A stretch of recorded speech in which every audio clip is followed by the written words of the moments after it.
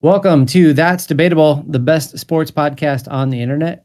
My name is Clint. I'm here with Mark, and we are recapping week 4 of college football, and an exciting week it was. The interesting thing about week 4, Mark, to me is that when we made our picks for this, the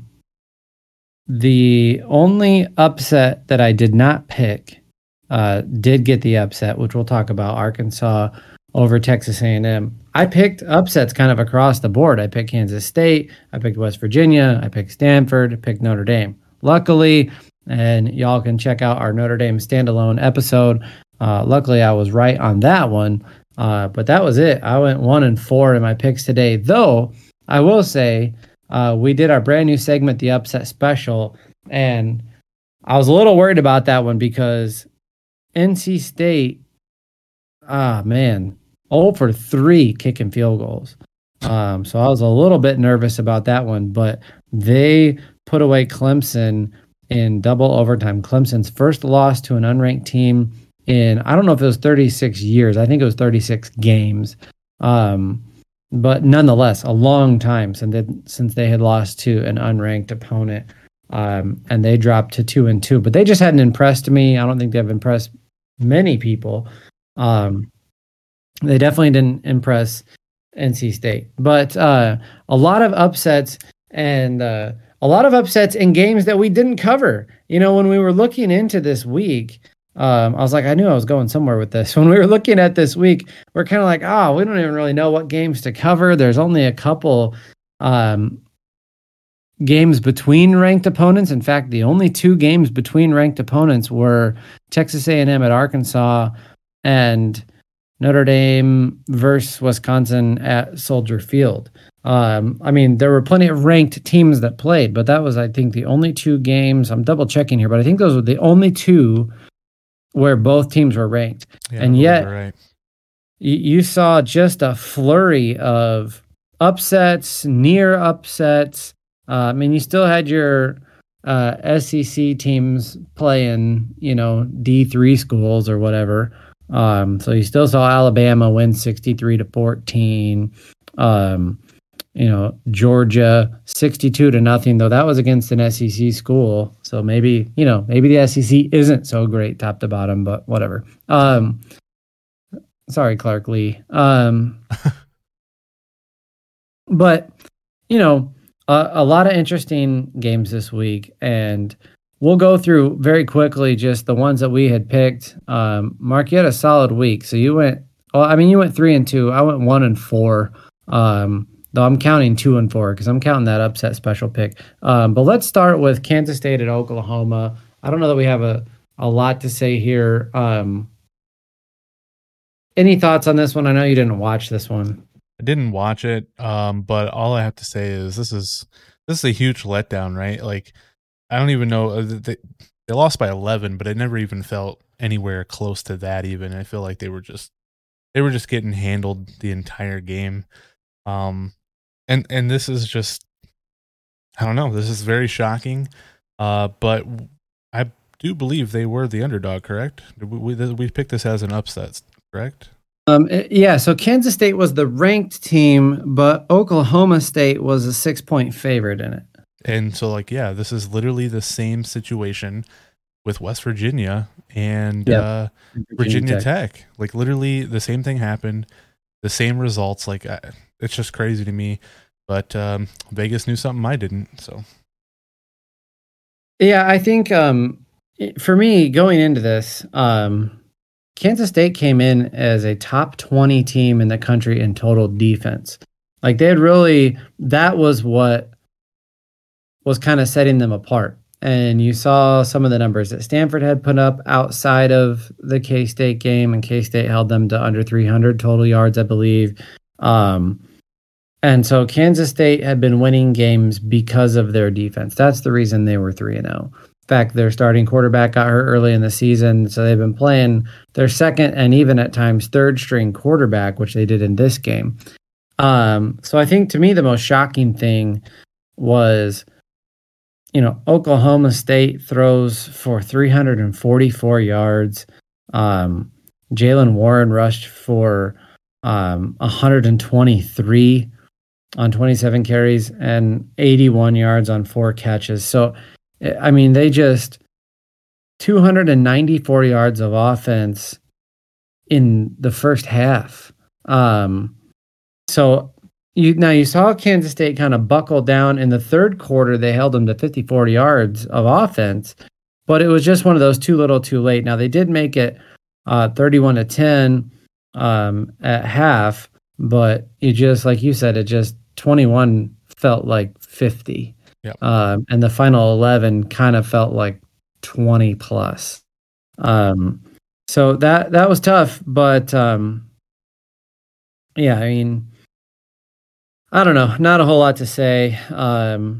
For Kansas State, they'd come in with 5 consecutive games of 200 yards rushing or more, and left that game with just 62, including -3 in the second half.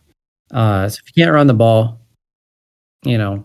and you're used to running the ball at the clip that they had been, that's just going to be difficult. So they have a big game coming up next week now against Oklahoma. So they're going to have to figure some things out if they want to be able to compete in that game. But we both went the wrong way on that one.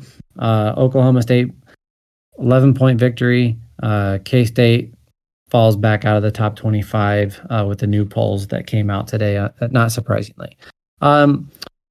Moving on to, we'll go UCLA at Stanford. So this was one that, for me, I know you've been a bigger believer in UCLA. I have not necessarily. I've been fairly indifferent. Like, I just have not, with all those late Pac-12 games, I just haven't really watched them enough. I know, obviously they had the tough loss to Fresno State last week. And they were a 4.5-point favorite. They won by 11. I thought Stanford at home, they kind of had rallied since their opening week loss to Kansas State. They typically play fairly well at home and in this matchup at home. But yeah, it was a swing and a miss on this one for me. But what were your thoughts on this game? As I called, it's about getting back to their identity for UCLA, which was being super good at running the ball. And again, Dorian Thompson-Robinson, when he's throwing and not having to play both roles, he was 18 of 29 for 251 yards and 2 touchdowns. But again, the story is Zach Charbonnet, 23 carries, 118 yards and a touchdown, 204 as a team. That's their identity. That's what they're good at. That's how they win ball games. That's how they won this one. And they got away from that with Fresno State. And I still think that Fresno State's a pretty good football team, but UCLA is a good football team. Yeah, no. This game, we had mentioned that this was an important game for them because even though they took the loss to Fresno State, they still have a path to a Pac-12 title game. And so that is still in play now. So a big win for them. Hats off to them. And they bumped up a little bit in the standings this week. Let's see, where did they end up? So they bumped up to 20th in the rankings this week. So a nice little bump for them. So yeah, hats off to UCLA. Our next game, this was another. This was the upset that you had called here, Texas A&M at Arkansas. Go ahead, and since you called this one as well, which is going to be most of these and not very many of mine, why don't you lead off on this one?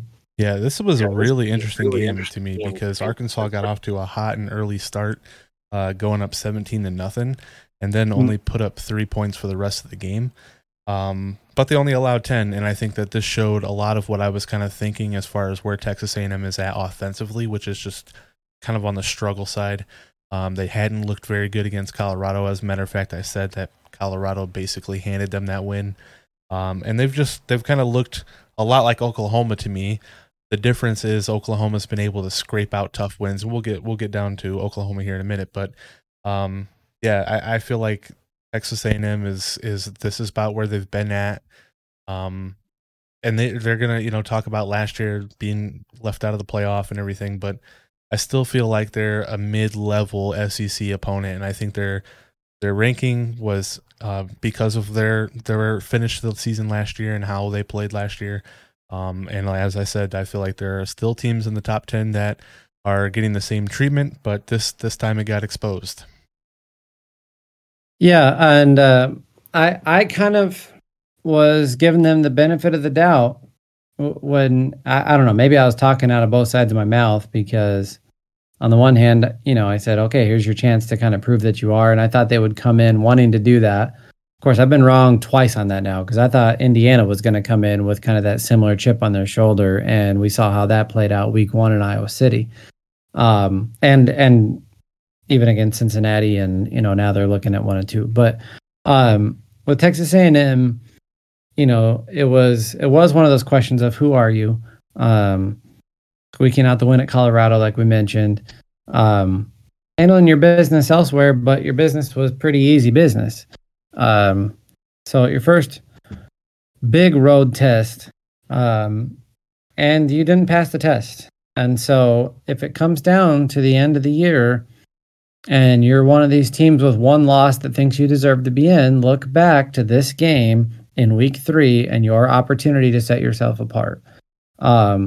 Because I think it's altogether likely we could see Arkansas, before the season is over, drop out of the top 25. I'm going to highlight why.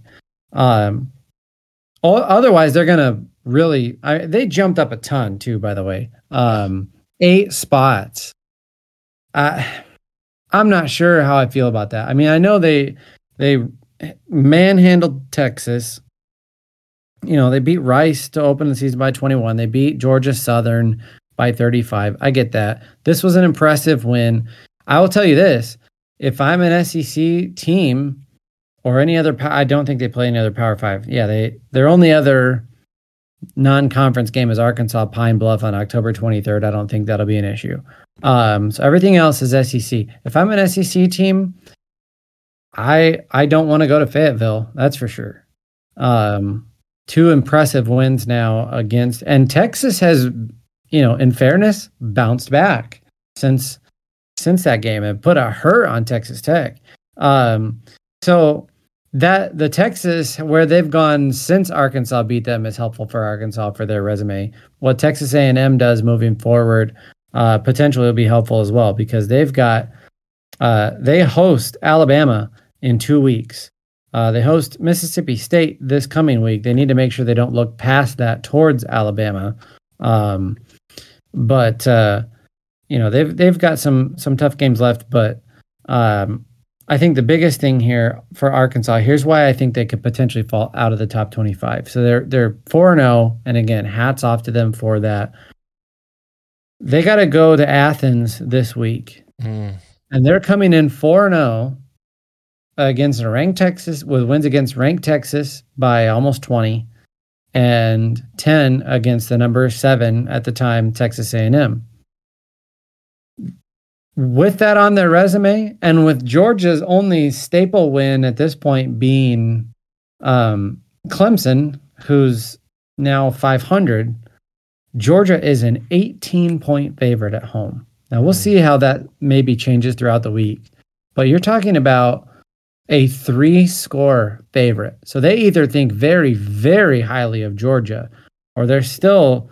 It's like they're oddly not buying Arkansas and buying them at the same time. But again, Arkansas has not played a road game yet. So Rice was at home, Texas was home, Georgia Southern was home, Texas A&M was home. So that's a nice way to start your season, not having to leave your friendly confines. You got to go to Athens. If they win that game, I will really start buying Arkansas a lot more. I don't think they win that game.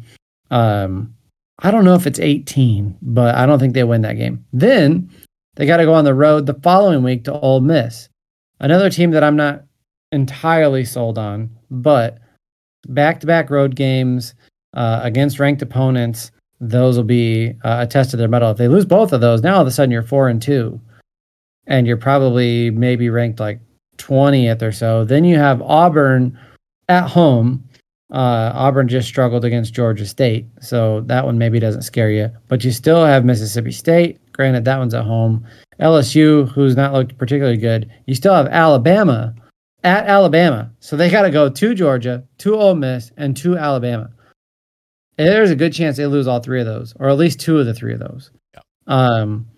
So if they lose all three, I think there's a good chance they drop out of the top 25. If they win at least one, they'll stay in, but unless they just get really routed in the one that they or in the two that they lose. But anyway, I don't want to spend a lot of time on that, but I think Arkansas has at least done enough, in my opinion. You know, they've done enough to crack the top 10. But I don't know. We'll talk about our top 10 picks later, and I'll see if you have them in there, and if so, where. But on to our next game, and this was another interesting one, another nail biter in Norman. That was good. That could have been a newspaper heading. I watched a lot of the second half of this game. So I'll do the second half of this recap. So tell me what you saw. Did you get a chance to watch this game? If so, what did you see? What are your thoughts on Oklahoma right now? Yeah, I did watch most of this game pretty closely, and I think I thought that Oklahoma had a score at will offense. I just felt like they were there still. I've since changed my opinion on that. And this is not to take away from West Virginia, because this is what they've kind of done all year. It's just like play spoiler. They've got the win over Va Tech, and they played Maryland really closely. Maryland's an undefeated football team as we speak. So credit to them for playing spoiler, keeping it close. But again, this game to me is about Oklahoma's their identity. And give credit to Spencer Rattler, because he actually performed pretty well in this game. 26 of 36 for 256, one touchdown and the one pick. But they're just not getting enough on the run game, which is what we're seeing with a lot of teams right now, where they're one-dimensional. As a matter of fact, only 57 yards as a team rushing. So I feel like that's probably what kept us close. As I watched it, I just didn't see a lot of dynamic play calling for Oklahoma. I don't know if Lincoln Riley really knows the identity of his team right now. But this is multiple weeks now where, like you had mentioned, they've only covered the spread in one game, and that was against an absolute nobody. And they've been Western Carolina. Yeah, and they've been double digit favored in everything. So this definitely brings up an interesting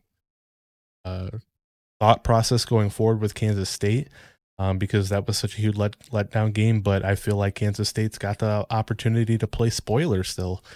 So yeah, what did you think in the second half that continued to keep this close? Because West Virginia had the lead going into half, correct?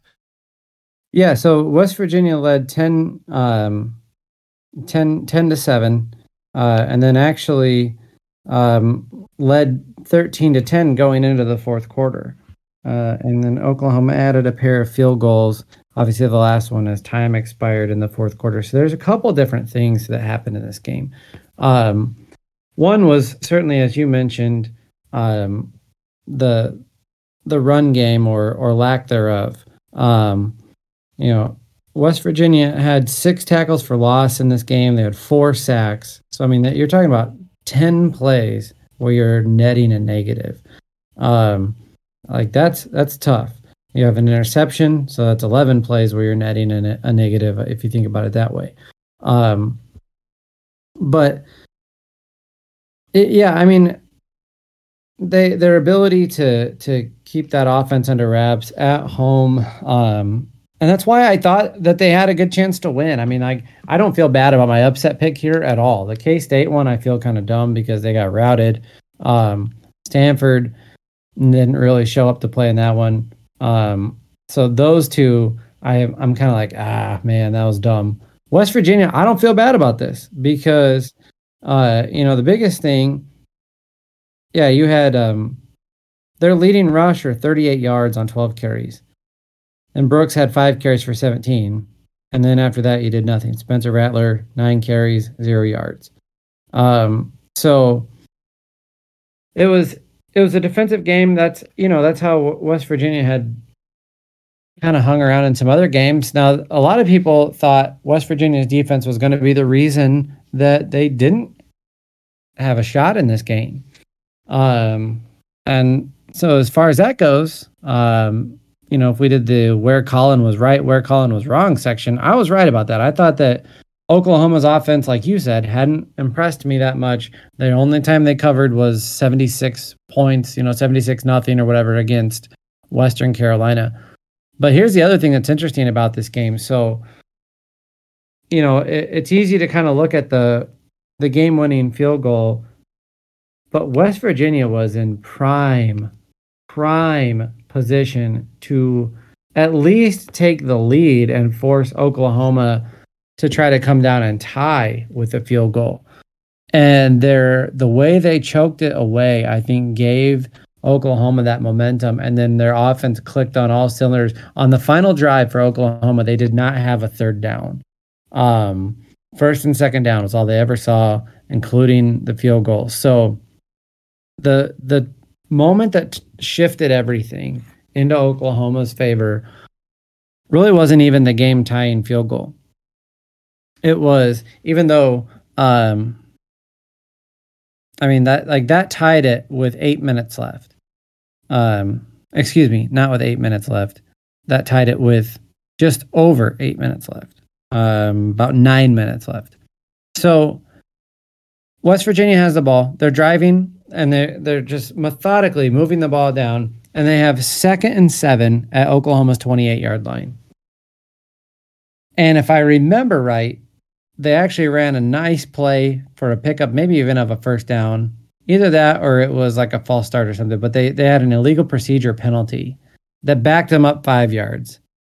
So it's still only second down though, right? And they're still at the 33. So even at this point, you're talking about a 50-yard field goal from here. That's if you get no more yards. So I mean, you could potentially run the next 2 downs even in hopes of just getting some yardage and kicking a long field goal. Yep. Instead, on the following play, they snap the ball while the quarterback has his head turned, and they end up losing 21 yards on a fumble recovery. Now, Daggy recovers it wasn't really his fumble, but recovers the fumble. But you've then gone from 2nd and 12 at the 33 to 3rd and 33 at your own 46. And the other thing I thought was weird, I mean, the place went nuts, but then they ran the ball. Like, you're not even going to take a shot to try to get some of those yards back, like to get half of those yards back and then maybe make a decision on if you want to go for it or nope. They ran the ball for 1 yard and punted, and they never saw the ball again. And it was a good punt, too. They punted it down to the 8-yard line. But Spencer Rattler and company, to their credit, go down and win on a walk-off field goal. Here's where I'm conflicted on Oklahoma. All right. Is it possible that they aren't as good as, maybe everyone thought? I think it's more than possible. I think that's how it kind of looks. Maybe they just aren't as good. But does that mean they aren't a good football team? And I don't know that I'm there yet. And here's why. I go back to 2012, and I look at the fact that all you have to do, you can win ugly. You just have to win. And you look at Notre Dame's 2012 undefeated season when they went and played in the BCS National Championship game. Yeah. And they beat Purdue, who they were significantly better than. They beat them by 3, 20 to 17. They beat Michigan State on the road by 17, solid win, 20-3, no biggie. Michigan at home, 13-6. Now, granted, Michigan was not, they were better there, but 13-6. Stanford, 20-13 in overtime. That was the big goal line stand, if you remember that. Yep. Then BYU by 3, 17-14. Now, they went on the road, smoked Oklahoma and Norman, speaking of the Sooners. Come back the following week, 29-26 in triple overtime against Pitt. Yeah. Now, they finished fairly strong, 21-6 Boston College, 38-0 Wake Forest, 22-13 USC before losing 42-14, but we won't talk about that. Doesn't matter. It's vacated anyway. The whole season. But actually, the irony is because that took place in 2013, technically, I think that actually stayed as a law, which is rough. But anyway, so you look at that season for them, and they had some impressive wins. They had some really ugly wins, but they won. And right now for Oklahoma, they have some ugly wins, and they have one impressive win against a cupcake, but they're winning, and they're still 4-0. And so if you're Oklahoma, that's all that really matters. If you're sitting there at 6th, who cares? Like, these SEC teams all got to play each other soon. So that'll sort itself out in the top 4. UCLA could maybe do you a favor with Oregon. Iowa and Penn State are ahead of you. They have to play each other. In addition to playing, just their generic Big Ten schedule. So there's nothing really in your way of climbing back into the college football playoff if you just keep winning. Yep. And so now they do need to, I think they're playing with fire, and they need to win in more convincing fashion in some of these games. And I feel like somebody's about to take the brunt of it, and maybe it'll be K-State. I don't know. I hope not, but who knows?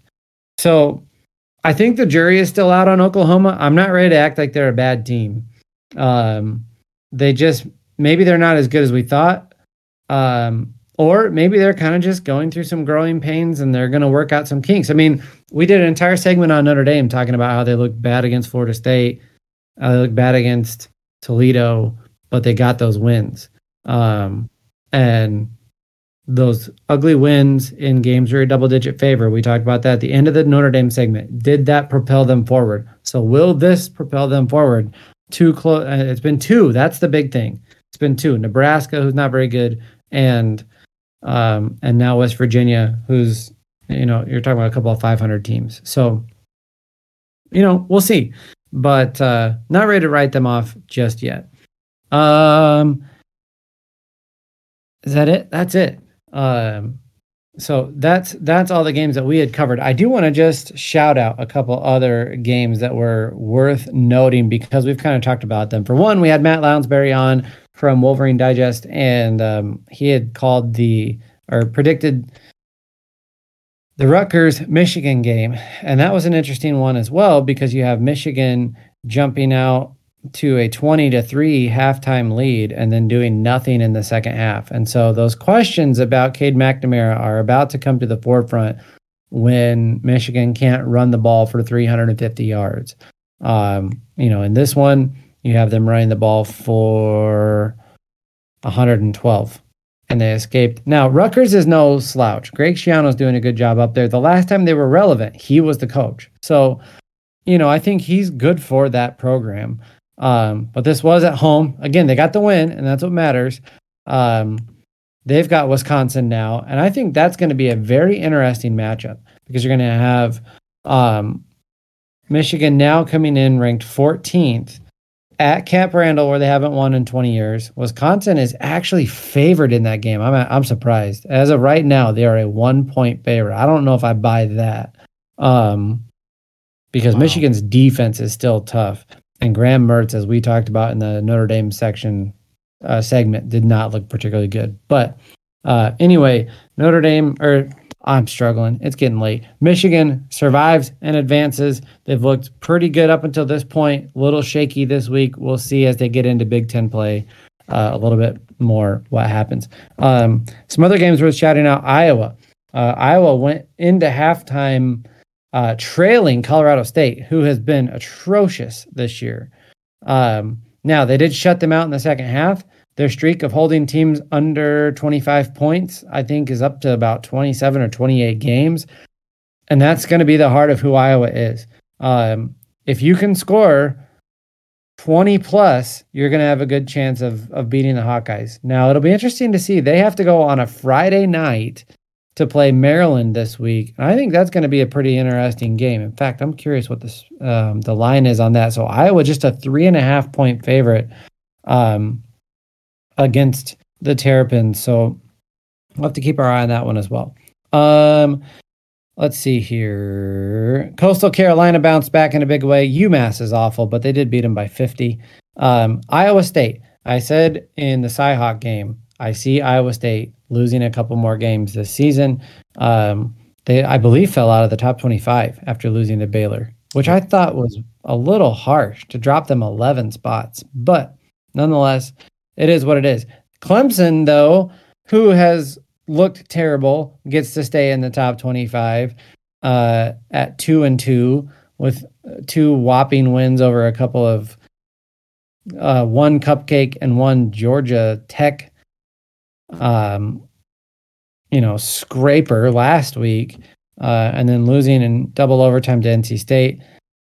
That was, like I said, my upset special. Auburn, what in the world? Now, they won by 10, but that's because of a late pick 6. I mean, you're talking about a game being in doubt in the final minutes against Georgia State. That's embarrassing. Florida, no Alabama relapse. They take care of business against Tennessee. Michigan State, though, favored in this game, I think by 3. So I think they covered. They covered in overtime. In overtime against Nebraska at home. So I think that maybe tells us a little bit more about Michigan State and who they are or are not. But nonetheless, again, you just got to win. And that's the same team that just played. It's the same Nebraska team that played Oklahoma well. So it's kind of one of those, if Oklahoma is pretty good, then maybe Nebraska isn't as bad, but their record is because they still are losing. Who knows? And then Ohio State, no.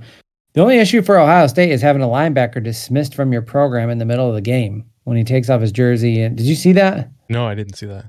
So yeah, their linebacker, that was a bizarre story. And I'm curious if it's gonna. He was dismissed from the team officially today. Kayvon Pope just went into this giant rant, and I don't know what it was about, but on the sidelines, takes off his helmet, is throwing his jersey into the crowd and quits in the middle of the game, in the second or third quarter, just quits the team. Wow. In a game, and not oh, I got benched or oh, we're not playing well. 59-7, quits the game. I don't know what happened there, but he's now gone from the football team, so I'm sure also from the university. Georgia Tech beating North Carolina. So Georgia Tech, a couple of good performances, I guess you could maybe argue the last couple of weeks. North Carolina, just not that good. That's all there is to it. Sorry, Mac Brown, but you're starting to kind of have your Texas thing roll over into North Carolina.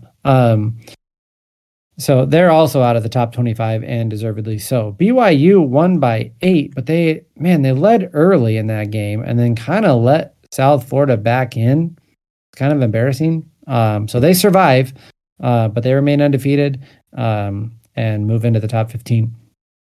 And then Oregon, this one actually looks worse than it was.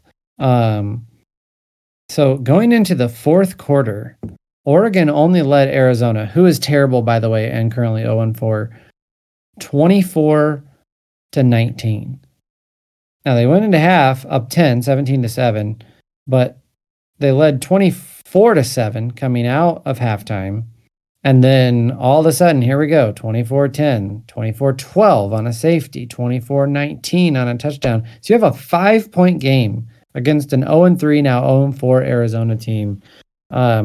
And they came out and, they scored 10, pushed it to 34-19 to make it comfortable, and then got a pick 6 to end it. But a little shaky for the Ducks there. But nonetheless, they survive. I don't know if we call it survive. If you win 41-19, that's a pretty solid win.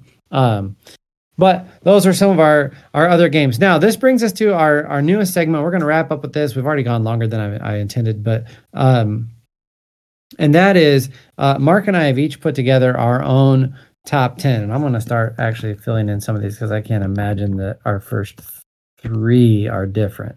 But I'm going to let you start here and start. Actually, let's do it this way. This will be fun. We'll go David Letterman style and start from number 10. Okay. And we'll just each give our own and kind of maybe why we place them there. So who do you have at number 10 and how did you get to having them there? All right. So my number 10 team is the Florida Gators. I think that their performance against Alabama was so strong, especially when you are giving so much credit to Alabama for winning that game. You have to give the same amount of credit for Florida for hanging in there, having a shot to win that game. I think they shot themselves in the foot a couple of times where they could have kept Alabama off the board. They had a chance to tie it and they didn't make a really good play call there. So yeah, I think that they're by far the best one-loss team. And I think that they're better than a lot of undefeated teams that are still behind them. So I think that they deserve the number 10 spot. It's an interesting choice. For me, number 10, I had the Florida Gators.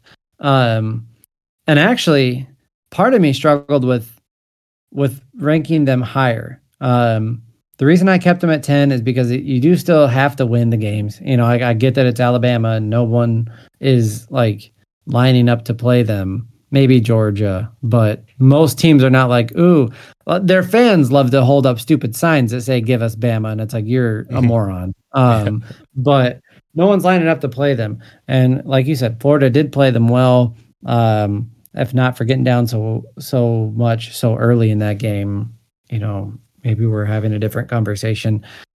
I'll say this. I agree with you. I have them at 10. But I think they are better than teams I have ranked above them, you know, which is sort of the question of, I don't know, it's like how high do you put a team with a loss over teams that are undefeated? And so I felt like 10, I do think they're a top 10 team. I think they are probably higher than that, but I didn't feel like you could punish the teams ahead of them. And I felt like it'd be punishing the teams ahead of them who have won all of their games. And that's why I came in with them at number 10. Number 9, who do you got? All right. At number 9, I've got the Oklahoma Sooners. I have them falling out of the top 4. Now, this looks this looks bad because of like where they've been currently ranked. But I took this approach as like just my overall perception on this season. I don't think they've performed as a top 4 team. I don't think they'll be as top 4 team at the end of the season. And they are winning games, so I didn't want to take them out of the top 10. They don't have a better win than the teams that I ranked above them. And they don't have anything that just jumps out to me as overly impressive than any of the other teams in front of them either. But they could still be a little bit better than Florida, maybe. I really don't know for sure. But they're still a top 10 team now, and that's why I put them at number 9. All right. And so before I get mine, I'll just add the current AP Top 25 came out today, and we are both in agreement with them on number 10. They also have Florida at number 10 there. I'm actually with the AP on this one. So at number 9, I have Notre Dame. The Irish, obviously a very big statement win against Wisconsin, but was a Wisconsin team that's now 1-2. You know, who hasn't beaten a better team. I mean, Wisconsin was actually favored in the Penn State game and favored in the Notre Dame game, lost both of those. So I don't want to hold that against Notre Dame necessarily, but it's not the impressive, you know, if you're Notre Dame, you're hoping that Wisconsin looks really good from here out. And that it's just you and Penn State are really good and beat them. The other thing for Notre Dame is that final score, they weren't, I don't know if it's fair to say they were as dominant as the final score maybe looked, because they got those 2 pick sixes. Mertz was really, his head was not in the game at that point. Again, I'm not trying to take anything away. They're my favorite team. I'd love to have them number 1. They're not. But so right now, that's where I have them. I debated putting them up 1 or 2 more spots, but I felt comfortable with them at number 9. Who you got number 8? All right, coming in at number 8, I've got the Cincinnati Bearcats. Okay. The reason I put them there is because they didn't play a game, so they didn't lose a game, they didn't win a game, and that's where they were before. And I think that's about where they should be. They don't have an overly impressive win either. We talked about how the final score of the Indiana game is not indicative of how that game was played out. And I think that's a safe spot for them. And like I said, they had a bye week, though. They should hold, in my opinion. Yeah, Indiana has been their only real test, and they passed the test, 14-point win. I have them also. I guess I'm kind of jumping into my analysis. I also have them at number 8. And yeah, Miami of Ohio, Murray State, those aren't things that really wow me. So, yeah, Cincinnati, I've got them at number 8. Number 7. At number 7, I've got the Notre Dame Fighting Irish. I think that they had the second best win of the weekend with their win over Wisconsin. And the reason I give them the credit for jumping that many spots is because of being the 6.5 dogs. And totally flipping that. And I get that the final score, I would agree, isn't necessarily how the entire game played out, but you played to the whistle and you created 2 turnovers. You easily could have just let off the gas, and they didn't. They wanted to make a statement win. I think it is a statement win. And you talked about Wisconsin and how you think of them. I think that they are still a pretty good football team. It's just unfortunate that their first 2 out of the first 3 games, they've had to play 2 top 10 teams, and they're going to play another top ranked opponent this week. So like you're talking about 3 of their first 4 games being against ranked opponents, and that's just bad timing. But I think they looked really bad in this game, much worse than the Penn State game. So I put the Irish at number 7. All right. Yeah. And Wisconsin, that's going to be interesting to see because their one win was Eastern Michigan. They have not played a true road game yet. They still won't for a couple more weeks. So we'll see, the true test of the Badgers.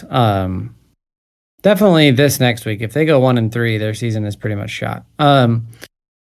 So here I had the Arkansas Razorbacks. And part of that is I felt like because of where they were ranked going into this game, I felt like, man, if you're going to just, I'm giving them 9 spots. And so obviously I'm assuming you're giving them more. I can't imagine you have them outside the top 10. I could be wrong. But, so I have them here. And I think this is another team that, like I said, we'll see how good they truly are here in the next couple of weeks with some juggernaut schedule. Well, with Georgia and Ole Miss and Alabama looming later, and with a predominantly SEC schedule remaining, this is also a team that has not played on the road. So I don't want to overdo it here with Arkansas, but that was a big win. And both of their big home games that they've had against 2 ranked teams from the state of Texas, they have handled. So I have them coming in at number 7. Who do you got at number 6? So my number 6 team is the Arkansas Razorback. Okay. I gave them one more than Notre Dame because I think that their win this weekend was better than Notre Dame's. Not necessarily more impressive, like flashy wise or whatever, but it's the best win of the week and a good win. And it's their second win over a ranked opponent, which is one more than Notre Dame. And I think that they are 1 spot better than Notre Dame right now. Yeah, I can see that. And so Joel Klatt put out his, I think, top 10 or whatever. And he basically had 1 and 2, or maybe 1, 2, and 3. And then he's like, I think he had 1 and 2. And then he's like 2 through 10. He's like, you can just shuffle those up. He's like, it was almost a coin flip. And I know what he means, because it's like, it is still early trying to evaluate. So you do the best you can on what you've been able to see. So for me, at number 6, I have Iowa. And they were number 5 last week. So I dropped them a spot just because, to me, this is arguably your worst opponent of the year. I don't know. You could maybe argue Kent State. I don't know. I think it's probably Colorado State, and you were trailing at home. He never looked particularly good in this game. Spencer Petras finally broke 200 yards passing and was a little bit more efficient, though he did have an interception, which is unusual. That's one thing he does fairly well is he does not turn the ball over. So Iowa defensively, I still think they're one of the top defensive teams in the country, and that's why I don't want to drop them too far because defense can keep you in and win games for you, and that's part of Iowa's formula. I've said it before. Try to run the ball, field position, defense, create turnovers, create opportunities in short fields for your offense, and then run the ball and pound it to Laporta, the tight end. So they got the win, and you don't like to necessarily punish a team for a win, but I think there's teams currently that are better than them and that showed better than them last week. So I've got the Hawkeyes coming in at number 6. Number 5. All right, so my number 5 team would be the Iowa Hawkeyes. I didn't punish them for the less than impressive win this week, only because the teams behind them lost. So I didn't feel right moving them out of their spot when you had had Texas A&M lose and Clemson lose. So I felt like I don't necessarily think they're going to be a top 5 team at the end of the season. I think they're there now for how impressive their first couple of wins were on the season. And they won this way in the most Iowa way possible. They look like the same team that I've seen in the previous weeks, just a little less scoring, which comes because they didn't have defensive scoring. So I think that had A&M won, A&M would be ranked higher than Iowa. But that's not what happened, so I put the Hawkeyes still at number 5. Yeah, it was certainly an interesting game from Iowa. This is what I had said I had expected a little bit. And we've talked about this with them before because I've grown up watching them. So I watch the Hawkeyes and I've seen this. Like, they get up big for big games and sometimes they just stumble out of the gate. If you are on our Facebook page, which by the way is facebook.com/TDpodcast2021, I posted a picture from one of our listeners, Tim Newman. He's an Iowa Hawkeye fan and season ticket holder. And he had posted in a thread that this was a score, like name your score Saturday, that Iowa could probably score 50, 60 plus as long as Kirk Ferentz didn't take his foot off the gas. I said, I could see them maybe winning by 20. And one of their touchdowns was set up by the Petras interception. So without that, it maybe is 24-7 and 17. So I was probably not too far off there, realistically, but certainly not a name your own score. He also said they wouldn't sniff the end zone, and they didn't sniff it. They walked into it twice. So anyway,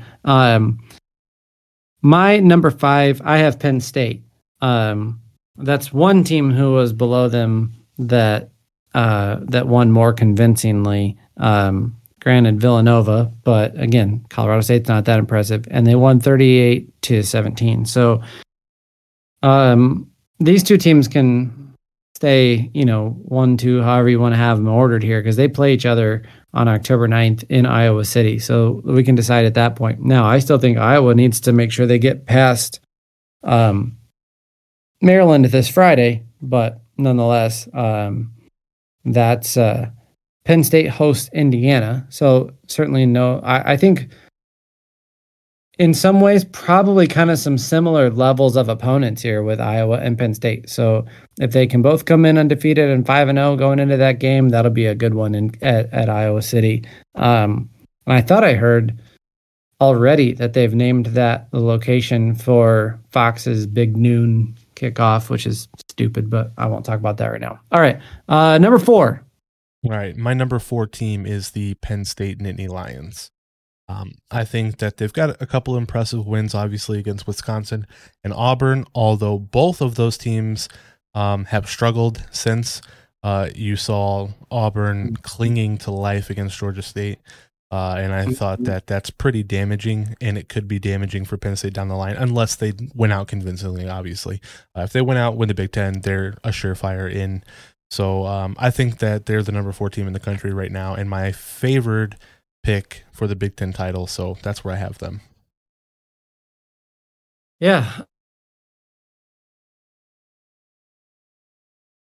I don't I don't see them losing to Indiana. Now that is that at Indiana? I just said it and I already forgot it. No, they host Indiana, and they're 11-point favorite in that game. So that's going to be kind of a big game for the Hoosiers too, but I don't see that going particularly well, especially because Indiana beat them on kind of a controversial play. If you remember last year, Penix dove through the goal line, and it's like, did he still have control of the ball? And he hit the pylon, or was it a touchback or a touchdown? And they beat Penn State in that game. So Penn State's got a little bit of revenge on their mind, I'm sure, for this one. But I think, again, Penn State and Iowa, you got to make sure you don't fall into the trap of the Maryland and Indiana games, looking ahead towards playing each other. For me, I have Oklahoma.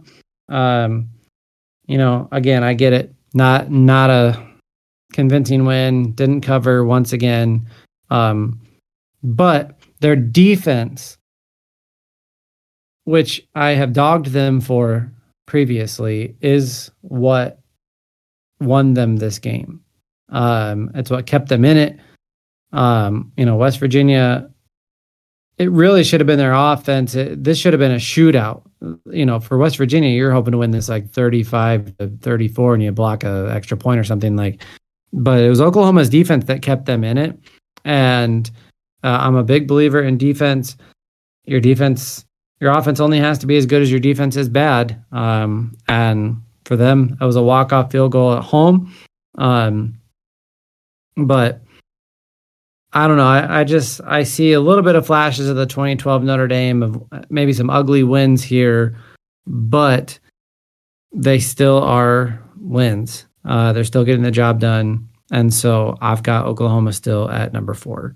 I'm going to assume our top 3 are the same, but go ahead and hit me with number 3. My number 3 team is the Oregon Ducks. Mm-hmm. I think they've shown that they're one of the top teams in the country. They've got a win over Fresno State, which, again, I give a lot of credit to Fresno State for that. They've got the win over Ohio State. So they're, in my opinion, third best team in the country right now, but I think that's going to change. We'll talk about this when the time comes, but they've got an interesting matchup with UCLA coming up, and that could shake things up. Yeah, I'm with you here. I got Oregon at number 3. One of the marks of a good team is being able to put pesky teams away. So while I pointed out earlier that they struggled against Arizona well into or going into the start of the fourth quarter with just a 5-point lead, they didn't win by 5. Like, they took care of business, 41-19. And, that's what good teams do, is they realize when they're struggling and then they say, all right, no more of this. And that's what they did. They took care of business. Now, I believe, let's see here. So, yeah, they've got Stanford.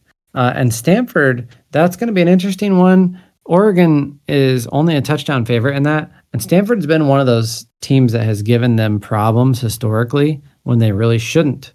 And this is a year that they really shouldn't. They're 2-2 with, losses to UCLA and K-State. So the best 2 teams they've played, they've lost to. So they have no business beating Oregon or even hanging around. But even the odds makers here, just a touchdown for Oregon. So I'll be keeping an eye on that one. That's going to be an interesting game. But yeah, I got the Ducks at 3 as well. Number 2. Number 2 is the Georgia Bulldogs. They have absolutely destroyed every single team that's been that they've supposed to. And they've got the first win of the season against the Clemson Tigers, which I would think was the toughest time to beat Clemson, because now they've been exposed and they were kind of beaten and battered, and their home games aren't important anymore.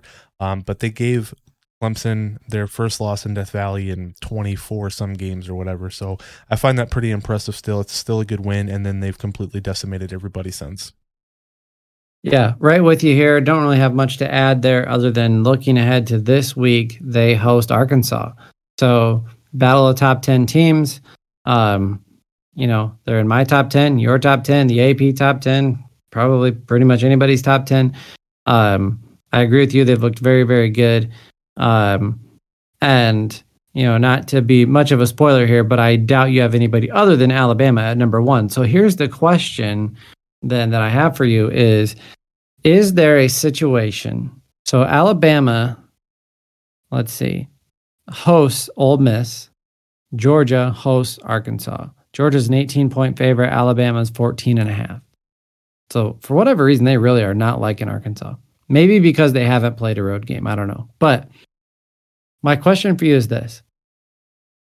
What would it take for Georgia to slide into the number 1 slot, provided they both win? So I'm saying Alabama wins, beats Ole Miss. Georgia wins, beats Arkansas. What would it take for Georgia to leap Alabama into the number 1 spot? Okay, so Or do you think that's even realistically possible? I think it's definitely realistically possible. For one thing, I think Alabama is beatable this year. They haven't really played any tough opponents other than what you, I guess, could say Miami was a ranked opponent. And then they looked very beatable and actually were beatable in the Florida game. And they've got to take care of business against Ole Miss. Ole Miss is ranked this year and look like a pretty decent football team, so it's a game they got to go in and win. And then you've got the same kind of story for the Georgia Bulldogs. Their marquee win is against a team that has struggled, and so you've got to then they've taken care of business with anybody else, and they've got both ranked opponents, tough matchups this week. So for me, for the Bulldogs to jump over Alabama with both teams winning, I would think that Georgia would have to cover and Alabama not. Okay. So Georgia by 18 plus, Alabama by fewer than 2 touchdowns. Yep. Yeah, I think for me, the only way I see this happening, because there's a lot of love for Alabama, and when you are the reigning national champions and you've not really had anybody challenge you except you could argue Florida, then it's going to be kind of hard to knock them off that pedestal, I think. Now, had Ole Miss not been ranked 12th, I would have said, okay, a convincing win by Georgia. I think Georgia's going to have to win this game by 4 touchdowns or more. I think you're talking about 28, maybe not 4 touchdowns. I'll go 4 scores though. I think they have to be a 4-score win against Arkansas, like really put them away, and have Alabama struggle with Ole Miss. My argument to that is the odds makers think that Arkansas doesn't have a chance in this game, right? But right. The poll makers put Arkansas in the top 10. Well, and that's why I just wonder about the value of SEC wins, because we talked about Texas A&M saying, oh, they don't really look that good. And yet that win over them at home vaulted them 10 spots in the polls, or eight spots. Was it 16th? 8 spots in the polls, and basically almost flip-flopped them with A&M. A&M's 15. They went from 7 to 15, so they dropped 8. A&M or Arkansas goes from 16 to 8 and pops up 8. I don't know. I think Georgia is going to have to really, again, I'm saying to leap Alabama, you got to prove that you are significantly better than them. So I think you have to really handle your business against Arkansas, and Alabama needs to struggle because it's in Tuscaloosa also. So both of these are home games. I don't think it happens this week. But I think if anything, kind of kicking back to the BCS days, where it's like you could be ranked 1 and 2 by a 10th of a point. I think in terms of narrowing the perceived margin, Georgia can close the gap quite a bit on 1 and 2 there. I don't think they do it this week. But hey, Ole Miss can go out and just win if they want. My question to you is, do you feel pretty locked in on both Alabama and Georgia in the Final Four? No, not with the slate of games that are left now. Because for one thing, they have to play each other. And right, but that would probably be in the SEC title game, right? Or would they play? Do they play in a regular season too? No, they don't. You're right. So, Alabama. has Ole Miss, Texas A&M, Mississippi State, Tennessee, LSU, New Mexico State randomly in November, Arkansas and Auburn to end the season before likely going into the SEC championship. So if they're as beatable as you say, then there's a blemish or two maybe out there. But if they run the gauntlet on this, man, I don't know. And then Georgia, same thing. As you look at their schedule, so Georgia still has to go to Florida like Alabama did. So that's going to be a tough one for them. They got to go to Auburn. I don't think that's a big deal. This Arkansas game is going to be kind of big. Georgia definitely has a much easier schedule. So maybe, I don't know. But on paper, they definitely have the easier schedule with Georgia Tech to end the year, Charleston Southern the week before that.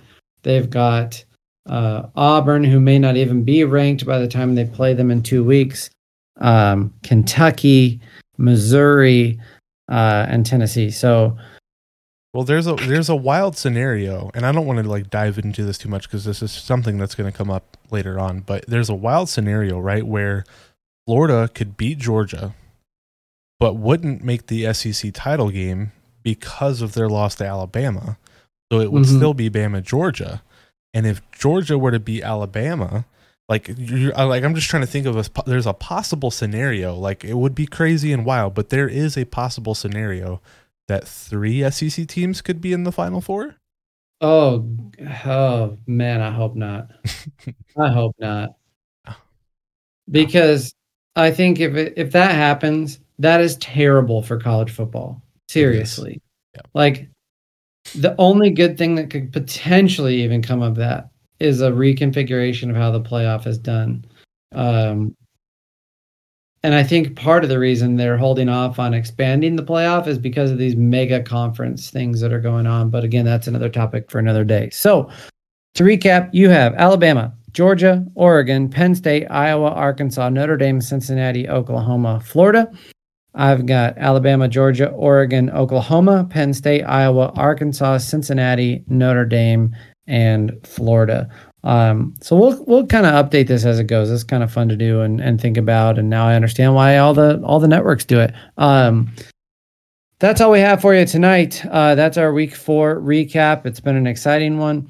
I forgot to mention, your upset special, Mississippi State over LSU, go. I just had to throw that out there since mine did, and I had an otherwise terrible week. That's all we have for you. I think you had the risky pick and got rewarded for it. I took kind of a safe pick and didn't work out. So there you go. That's a lesson there. That's all we have for you for this episode. Check us out on Twitter at TD Podcast 2021. Find us on Facebook at facebook.com/TD Podcast 2021. Drop us some comments, like and follow us on either of those sites. Or you can email us your thoughts if you'd like to be a guest host on the That's Debatable podcast. Shoot us an email at That's Debatable Podcast 21 TD Podcast 21 at gmail.com. It's late. I'm tired. I'm going to bed. Thank you for listening. Have a good one.